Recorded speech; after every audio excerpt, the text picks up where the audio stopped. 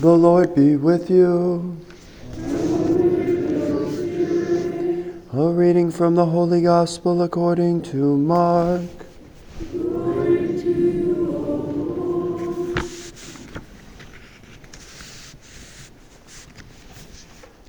Then they came to Capernaum, and on the Sabbath Jesus entered the synagogue and taught.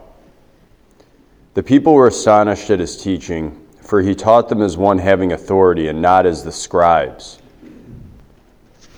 In their synagogue was a man with an unclean spirit.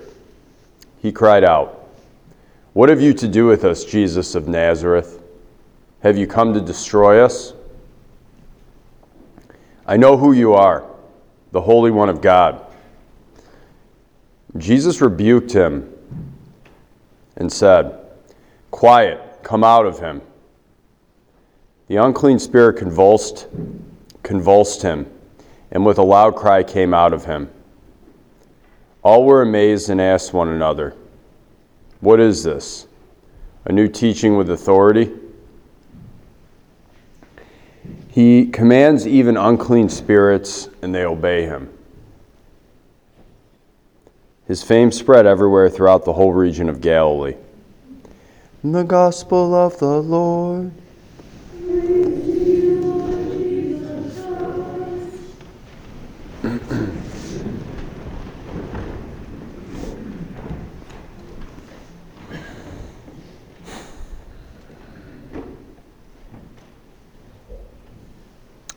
So we're beginning in the first chapter of Mark.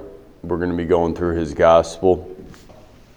And this is kind of the first opportunity where Jesus gets to get known, you might say. It's where his fame begins to spread. It's the first action that astounds people after his baptism. And so he's in a synagogue, and a synagogue is a type of place for learning the Word of God. There were many synagogues. There's only one temple. The temple was destroyed in 70 A.D., a few years after Jesus' resurrection by the Romans, and it's never been rebuilt. There's still synagogues, though, where Jews go and worship God, and particularly go to meditate on his word. So it's a place of teaching. So we might imagine Jesus coming into the synagogue, and he's teaching publicly for the first time in his public ministry. And people are absolutely astounded, it says. The people were astonished at his teaching, for he taught them as one having authority and not as one of the scribes. This line really resonates with me personally. If you were going to ask me, because I have thought extensively about this, is why am I a devout Catholic? Yeah, I know I'm a priest, right? But first and foremost, I'm a devout Catholic. If I were not called to the priesthood, I would still be going to daily Mass. I would still be praying the rosary. I'd still be praying as much as I could because I actually believe all this stuff. And I found this is where my heart belongs, and this is the only path in life. It's the deepest path in life. It's the truest, and it's the most beautiful. And why is that? And I really believe it's because of this. You know, I am kind of like a guy who likes arguments.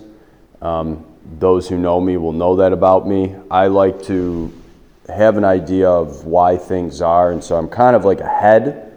I'm like in the head often.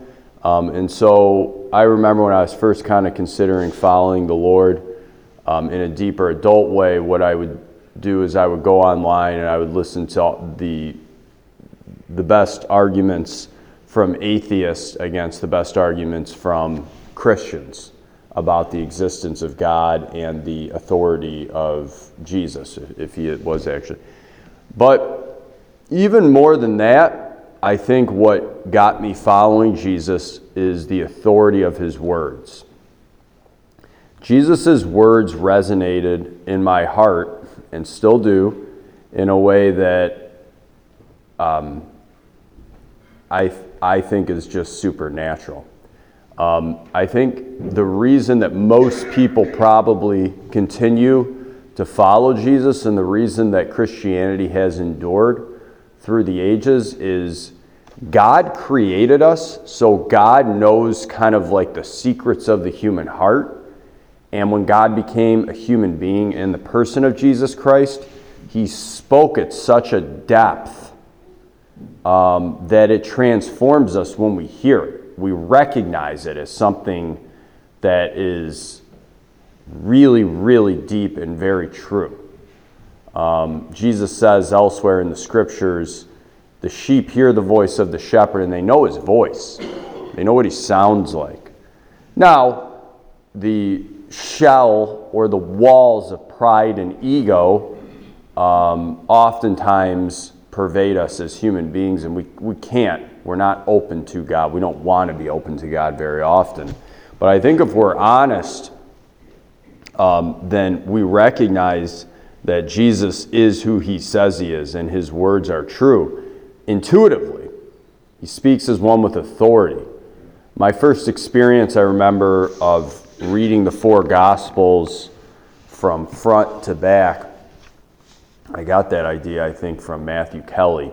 So I started with Matthew, and then I read to John, and then I reread them over again. It was a completely transformative experience for me. Jesus, we hear in this, there's kind of a movement here in the gospel. So he comes in, he teaches, and then a demon reveals itself, and then he casts out the demon.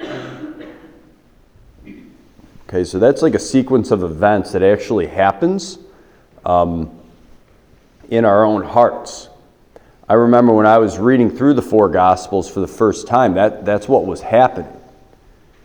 So I would hear these words from Jesus as he's speaking in the four Gospels, these teachings, and it would kind of rattle around.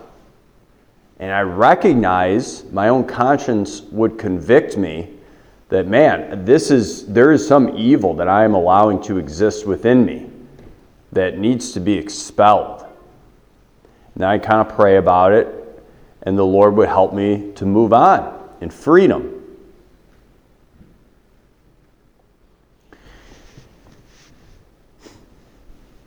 Lord, we ask you to bless us, to help us to be open to your penetrating, powerful teaching.